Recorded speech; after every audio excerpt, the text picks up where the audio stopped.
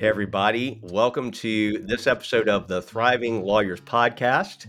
My name is Chris Osborne. I am one of the co hosts of this podcast. My partner, Michael Kahn, is not with us today, but I have the pleasure of interviewing and introducing, hopefully, some of you to a fantastic person who I've gotten connected with just over the last few months.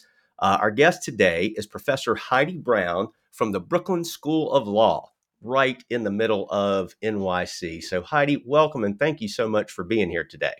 Thank you. I'm really excited to talk to you. Yes.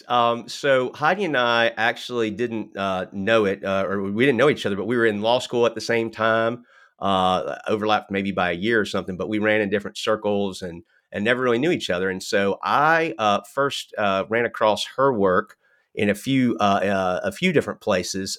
She, as we'll talk about in a little bit, has published several books through the ABA, The Introverted Lawyer, and what's the exact title of the one about fear, overcoming fear in lawyering? Untangling fear in lawyering. I like the word untangle. I like that too. Yes. And we'll talk about that. And then her most recent book, which we're certainly going to spend some time talking about, is The Flourishing Lawyer, which I'm in the middle of reading now and just decided, wow, I've got to get Heidi on here. This is just, I think it's a fascinating book. I love that this book exists and has the content and just the vibe that it has, really. And so excited to have you here, Heidi. Thank you so much for taking time.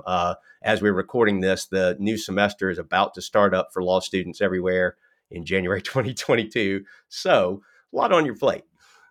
Yes, but I'm excited to talk to you about things that affect our law students and the future generation of our profession. So this will be good.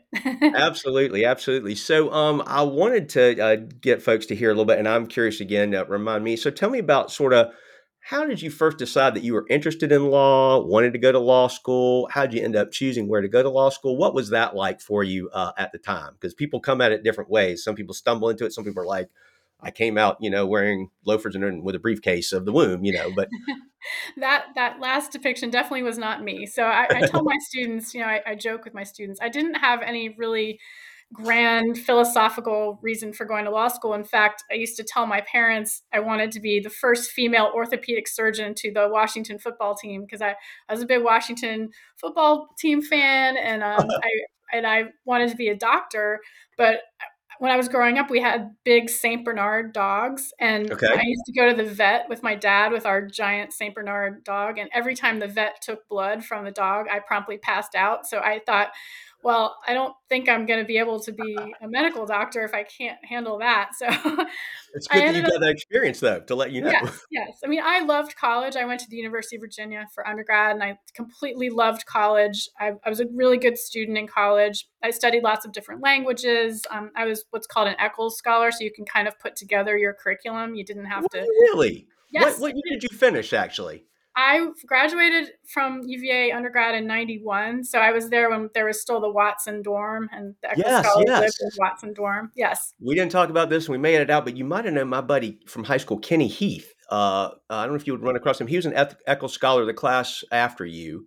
Oh, neat. And Okay. I actually was admitted to be one and almost went, but my heart was kind of in Chapel Hill already. But I love Oh, that yeah. program. It's so cool. It's a great program because it really gives you a lot of flexibility to study a bunch of different things. And I did. I loved college. I took French and Italian. I took a semester of Russian. I took psychology classes. I took anthropology classes. And it's funny, I didn't end up taking any medical classes because I had shifted my focus. So I applied to law school right out of college, and I graduated Okay. from college young. I was 21, and I Oh, got wow. accepted to the University of Virginia School of Law. So I thought, oh wow, college is going to be just like undergrad, which I loved. I mean, in fact, I was even some of my same professors were teaching at the law school and wrote my recommendations. So Really? I started law school thinking it would be just like undergrad, which was not the case at all. Yeah, no, what would you describe as the main difference? Obviously, the Eccles lets you have the freedom to sort of design your curriculum, if I remember correctly. You can take whatever you want. So one is you got this, you are taking these classes, but what else would you say were the differences and things? That part didn't bother me. It was really the classroom dynamic that was like night and day. I mean, in undergrad, my professors, it was very calm. I felt calm in class. Now, in my big lecture classes in undergrad, I was never the student that raised my hand a lot, but I did all of my homework. I loved writing my papers. it's interesting because I spoke a lot in my language classes. I wasn't afraid or scared to speak out loud and volunteer a Okay. lot in a foreign language. I didn't worry about looking Really? foolish. I mean, that was kind of the point of, so I was a very good language student, speaking Italian, French, Russian. Not, Oh, we spent a wow. whole semester on the alphabet, so I didn't get very far with Yeah. Russian. Yeah.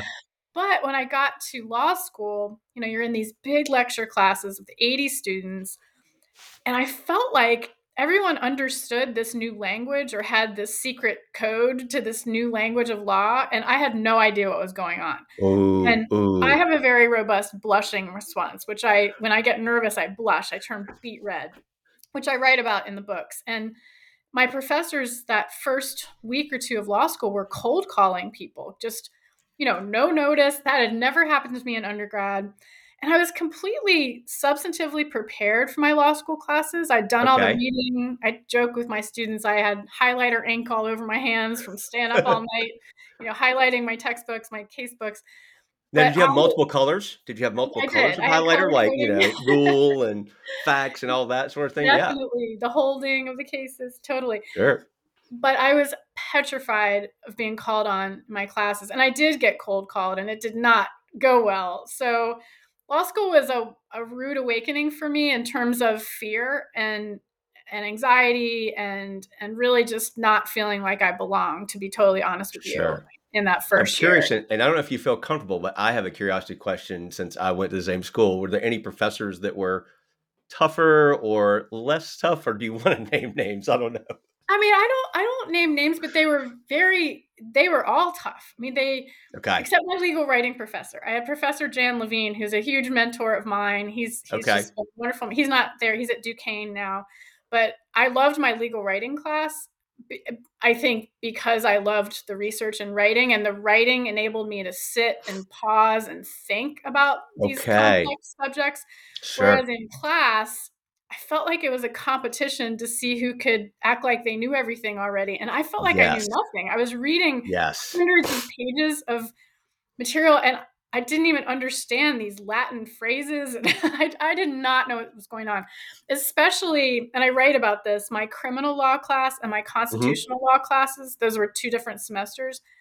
I felt like it was all this abstract theory, Yes. and Yes. my professors were brilliant, but my brain is very practical, and I like classes that were like rules and checklists of rules, like civil procedure and evidence and Right. uh, even tax. There's a code, there's rules. Sure. It's, Sure. We it's got something we're practical. working off of at least to Yes, start with. Yeah.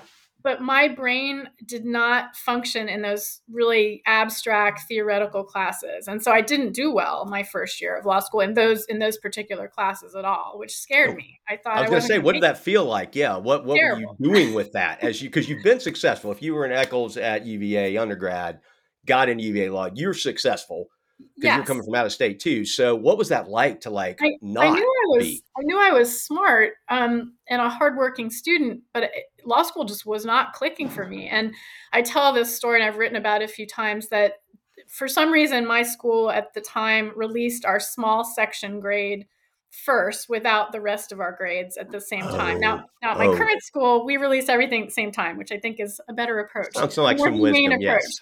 because you have Yes. context.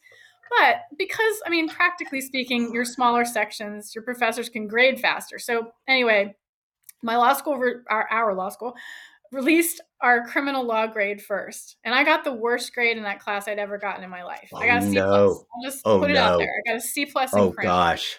My roommate, and to this day, I don't know why we spoke about this aloud, but she got an A plus. And Oh, oh, ouch. Yeah. for 3 weeks until my other grades came, I cried. I Oh, was so stressed. I was so worried that I was gonna fail out of law school, and I had loans, and I was never gonna get a job, and oh, the yeah. catastrophizing that many of us do. Well, and especially at our law school, they really drilled us on it's a be mean. Don't Yes. worry. Everybody's pretty much going to get some variety of B. And so you're Well, like, I didn't even make that. no, I didn't. It's I didn't. that's shame city.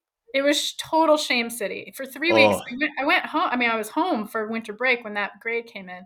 I basically just hid under a blanket on my couch, and worried about whether I was even going to go back, be allowed to go back. But okay, so then the Yeah. rest of the grades came in. I did fine. I was Sure. basically the B student. And then I pulled myself together and went back for second semester. And then guess what? The same thing happened. I got a Oh C no. plus in constitutional law. Oh gosh. And but you know what I discovered that year and that semester, I love, again, the research and writing. We got to do our first brief in legal writing. Yeah. I hated the oral argument experience for the same exact reason. I felt like no one had really taught us how to do it, but everyone was supposed to be really excited to do it. And I didn't want to do Yes. it at all. Mine went terribly. I basically blacked out. The judge told me I had developed this like hair twirling Oh nervous tick. no. It was Oh awful. no. First year was a disaster for me. Yes. Here's where the story gets better. Because I'm scrappy and I'm a hard worker, I Yeah. ended up sending out 100 resumes because I needed a summer job that paid. Okay. And this is back in the day when we used to.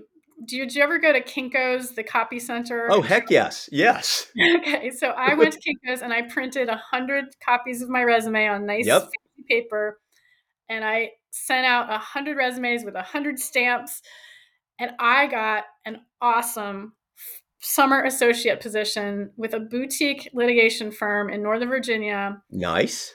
that paid amazingly well and was a brilliant training ground for Yes.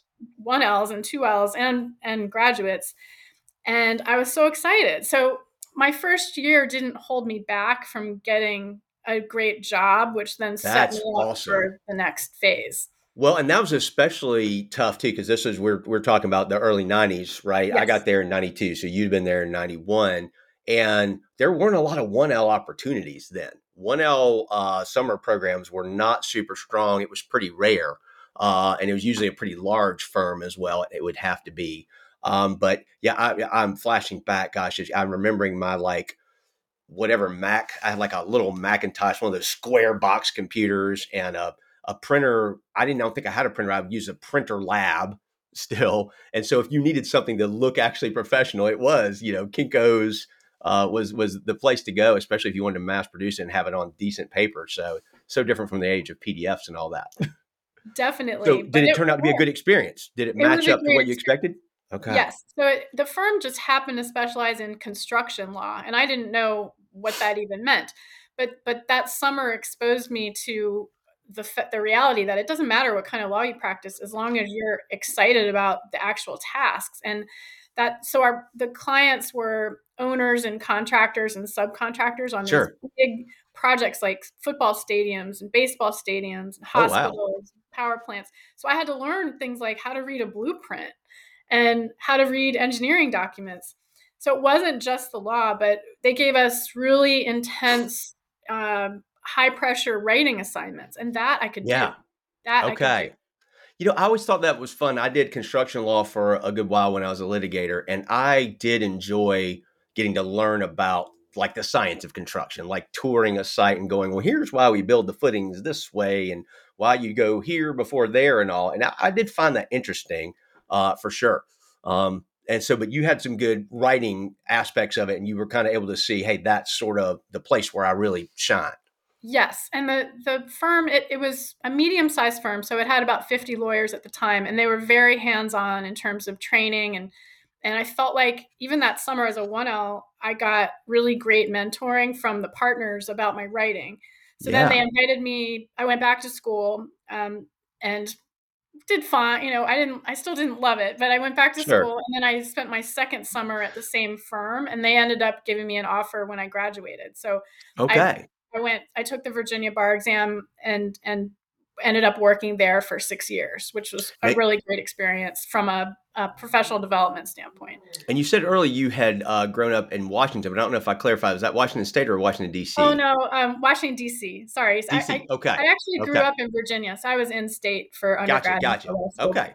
No worries. Yes. Still a tough road to navigate. So did you end up going there, and were you good with going back to kind of where you'd grown up, that area and all?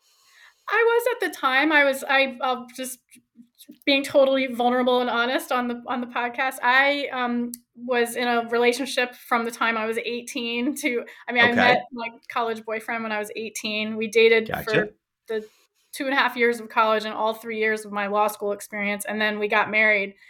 My father's a minister, so he did our wedding. I was Okay. Well, and you were 24. a young student as it were, I as it was. was. So you're I was young. young. Man, that is a lot to carry as I'm thinking I've It got was a three lot. daughters age 20, 22, and 24. And knowing where they are, I'm like, that's a lot It to was a roll lot. through. And it was, I look back on it, I can't believe how young I was in law school and in that type of serious relationship. Because when we got married, I was 24. We actually got married in April of my last year at UVA. I Okay. graduated, studied for the bar, started my new job as, this Wow. fancy law firm associate that September.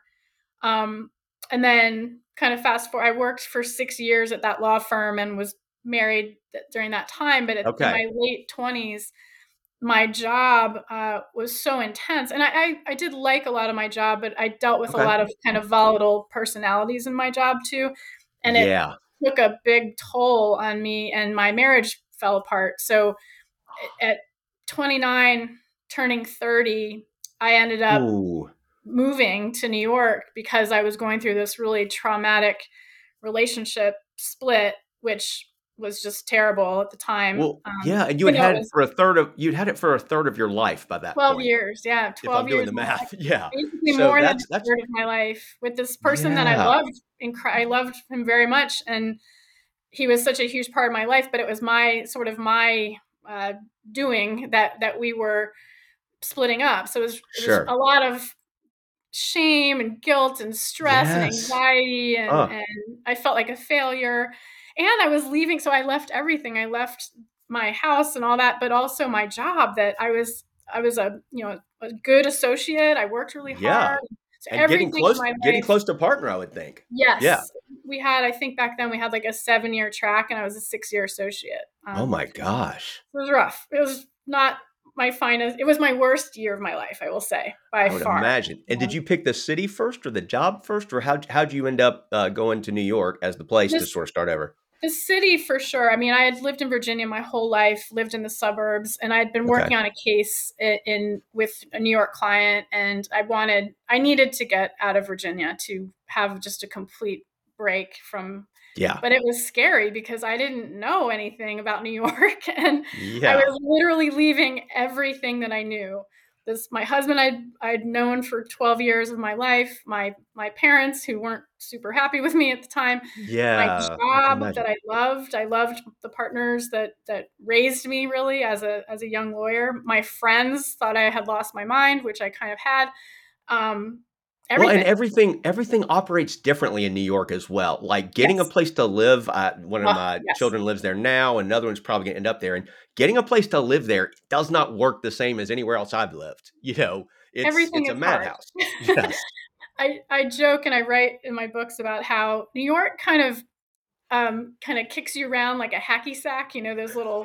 Yes. Oh, I feel like yes. it kicks you around for about a year, and if you can handle it, you can handle anything. Yes. That's what my wife and I have said about our oldest child who lives there. She's a boss because Yes. like, I mean, I remember going up to visit her and she's like, "We're going to get on this subway. Oh, we got to get on the express." And she like runs across the platform at the right time and she knows exactly. I mean, I'm like, "These are skills. This is fantastic. You're getting a life education here." Because we've all made the mistake of getting on the wrong subway and ending up in Brooklyn or the Bronx, Yes. and Yes. then you don't panic, you just turn around and you get That's right. on the right You subway get on going the the other right side. direction. Exactly. Or, like I remember when I first used to stand on a street corner and be so confused about what was north and south, Right. and Right. cab drivers would be honking at me, and I'd be like, I burst out in tears because I had no idea what I was doing.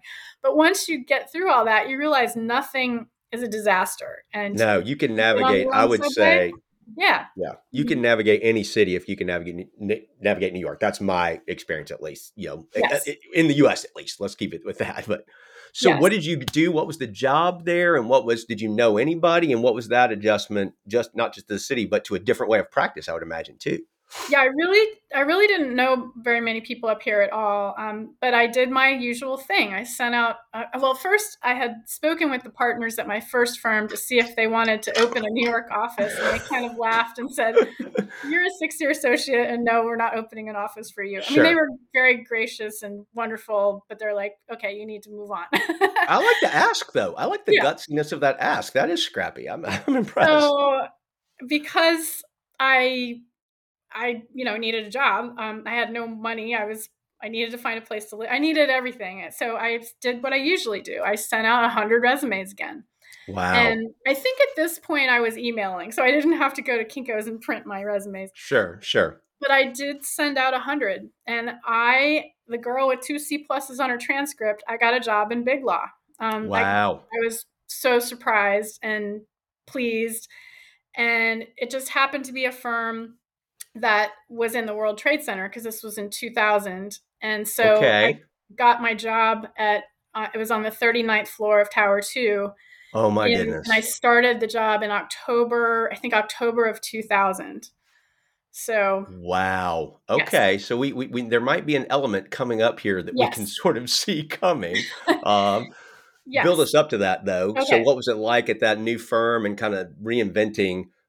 Did you watch the show Reinventing Anna at all? Um, I haven't, but my friend has watched it. And so, yes, I want to write a story about this called Reinventing Heidi because that's basically what you I've did, reinvented sort of. myself, I think, 6 times. I think I'm on the verge of doing it again. But That's so, good. okay. So, yes. So I started the job at the firm. It was not a construction firm. I was doing a lot of banking, law, a lot of research, still a lot of writing, which was Sure. great. Emotionally, I was not doing very well. I was still going through the trauma of the divorce process, which is terrible and awful. Yes. And I was adjusting to New York. This was still in the first year of my adjustment to New York. So I was worried I'd made a mistake because everything was just so hard and I didn't feel like I was very good at anything. Oh But yeah. You had to be battling that thought a lot, I would imagine. yes. So, and I had come from the firm, which I shared, I loved working at my first firm, but I did work with some really intense, volatile personalities at times. Sure. And at the new firm, I also had one of the partners would scream and yell a lot. He was really Oh, smart and intense, but he also had a bad temper. And nice. I would listen to this and would flinch. I found myself flinching a lot. I was so stressed. And I remember looking out the windows of my World Trade Center office at the Statue of Liberty. I could barely see it, but I could see it.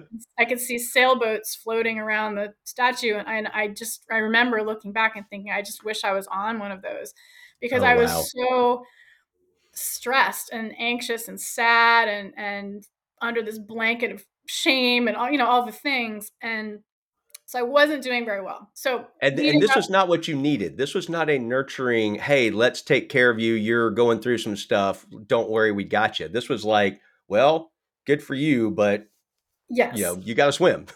I mean, in their Gosh. defense, they didn't really know what I was going through because I didn't tell a lot of people, but Sure. it wasn't, it was it was big law. It was intense and high expectations and all of that. And can So, we pause for yes. just a second? I just wanna underscore that because I think that's powerful. You were going through a lot of stuff. Of course, you're not broadcasting, "Hey, my life is just turned upside down and all, and I feel all this." But isn't that an important moment for anybody who's listening, who's an employer, who brings on a new person, whether it's a lateral or a new person? You don't ever know exactly where somebody is when they come in. You know what they have presented and how you've seen them in some context, but they could have a boatload of stuff going on. It would seem like it would behoove us to be mindful of that, to be aware. Can't just start barking at people and jump, run, do this. You don't know what they're enduring, especially starting out. Is that fair? That is fair, and I love that you said that because I finally had a moment like that with that intense partner I was describing. I worked at the firm for about 10 months, so leading into the summer ish or midsummer of that year, and I was still just not functioning very well. And the partner got really angry at me over something. There were always little things like I stapled a document the wrong way, Oh, nothing which substantive, but this you silly weren't things. parallel to the top, you were angled or Right. something, It or was bad. but he got really upset over something. And I remember I blushed because that's what happens to me. And he said something like, "You need to make this job your number one priority." And I said, for the first time in my life, I actually said, "It's not. I am my number one priority." Ooh. And at first, he didn't know how to take that. And then I just started, I may have actually started to cry, but I said, "Look, I'm going through this really awful divorce situation. I'm having a hard time with it. I'm really sad. I'm grieving it. I feel trauma." And Yes, he, yes. to his credit, he sat down, and I think what you described earlier, he realized I've never known what this young woman is going through. Wow. I need to ask her. And he did, and he talked to me about the fact that he'd gone through divorce, and it's really terrible and embarrassing and awful. And so we had a really good conversation, and then he Yes. helped me realize that I could take a short leave, what I thought was going to be a short leave of absence from the firm, to really just grieve and then Yes.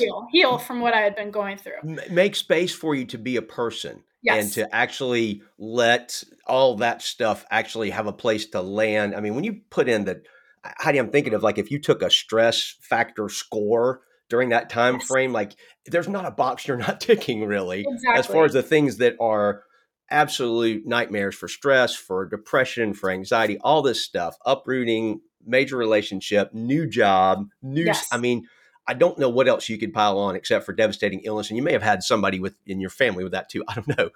But what a powerful moment that he did listen at some point eventually. It he didn't did. start that, but gosh, if people listening get that idea, to know how transformational that was, because it sounds like it at least changed the dynamic pretty substantially.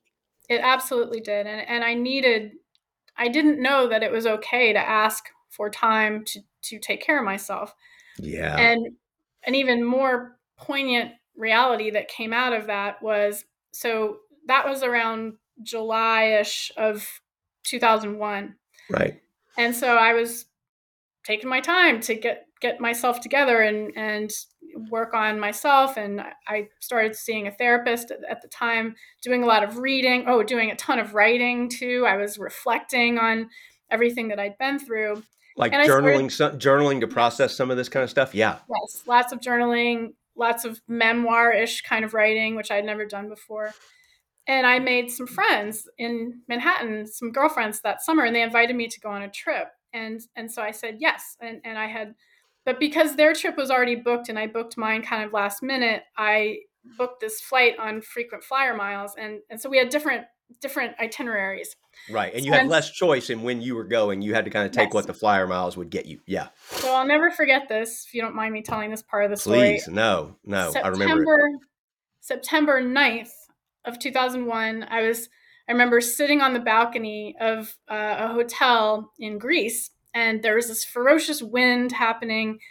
And I remember I had blankets wrapped around me, and I was alone. It was just me because Yeah. my friends had left. And I was sitting on this balcony, and this wind was hitting my face.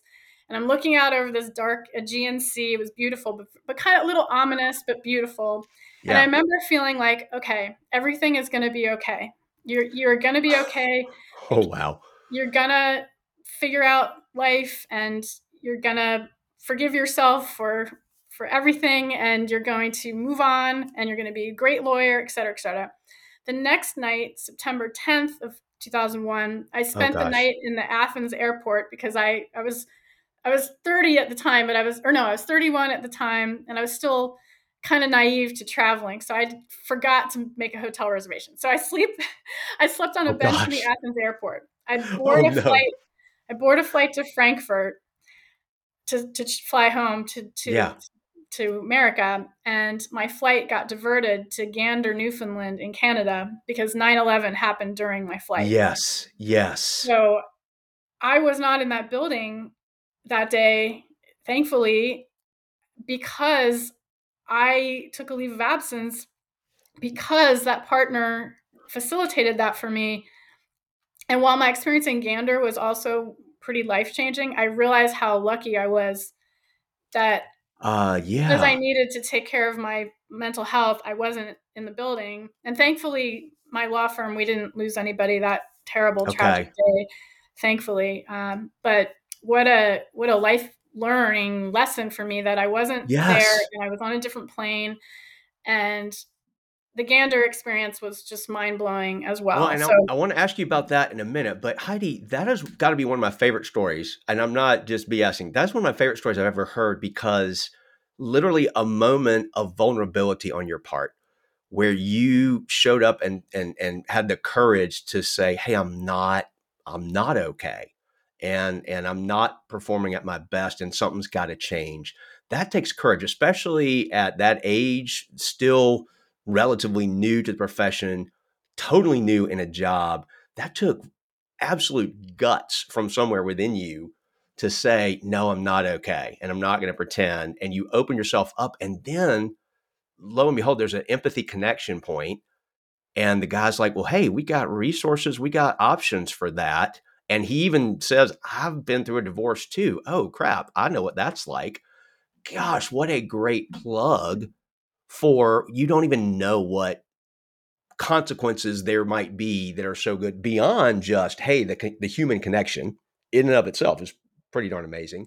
The fact that you got on a different path, but literally it probably saved your life if you look in the sort of chain of connections, because who knows what else would happen. You might have been, if you were still trying to slide out, you might have been working, even if nobody else was in the building or whatever. Who knows?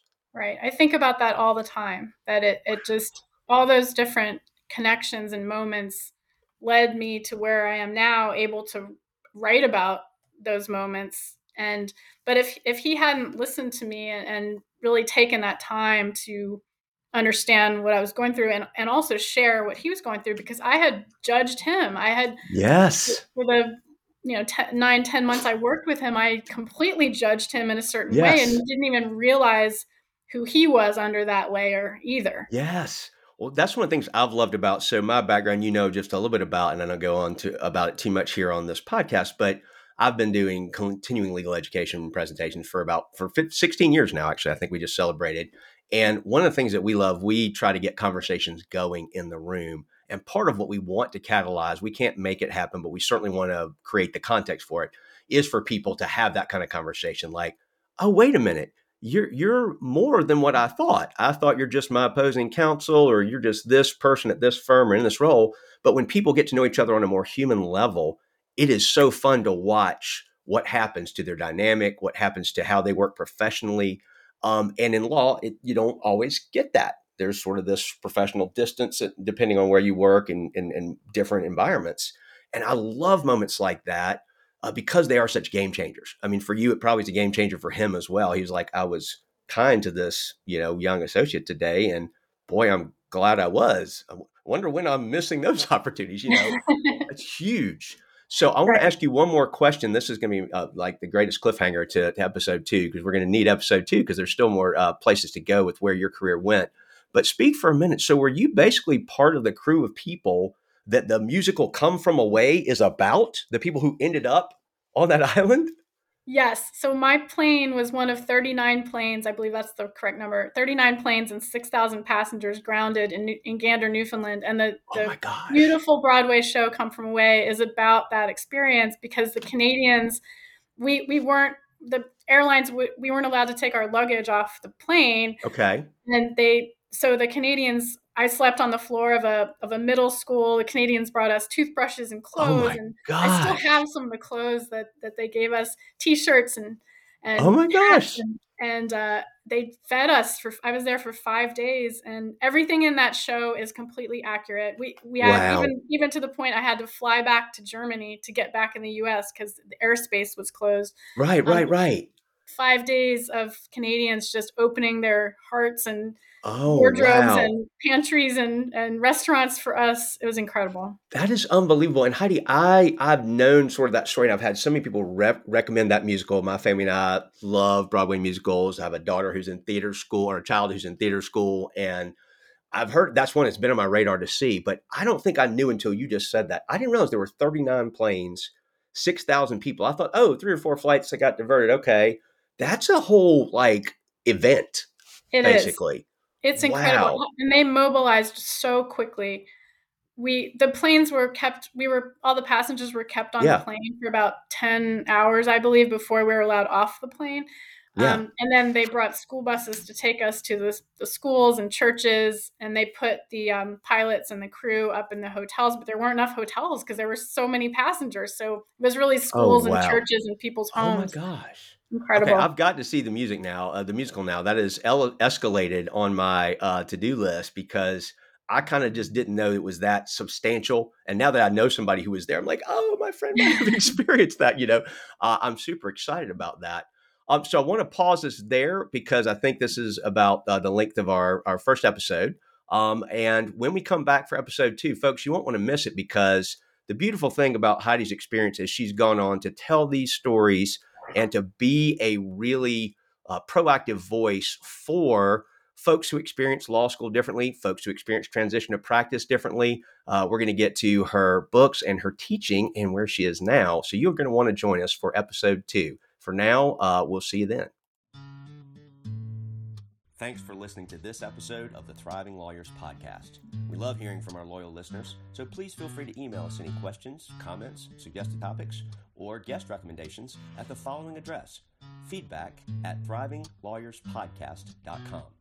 The Thriving Lawyers Podcast is brought to you by Real-Time Creative Learning Experiences, a national provider of continuing legal education and professional development programs that leave participants engaged, encouraged, and equipped to pursue meaningful and sustainable change in their practices, their lives, and the organizations they work in.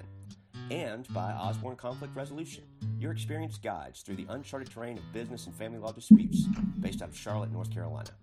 Thanks for listening, and we'll see you next time on the Thriving Lawyers Podcast.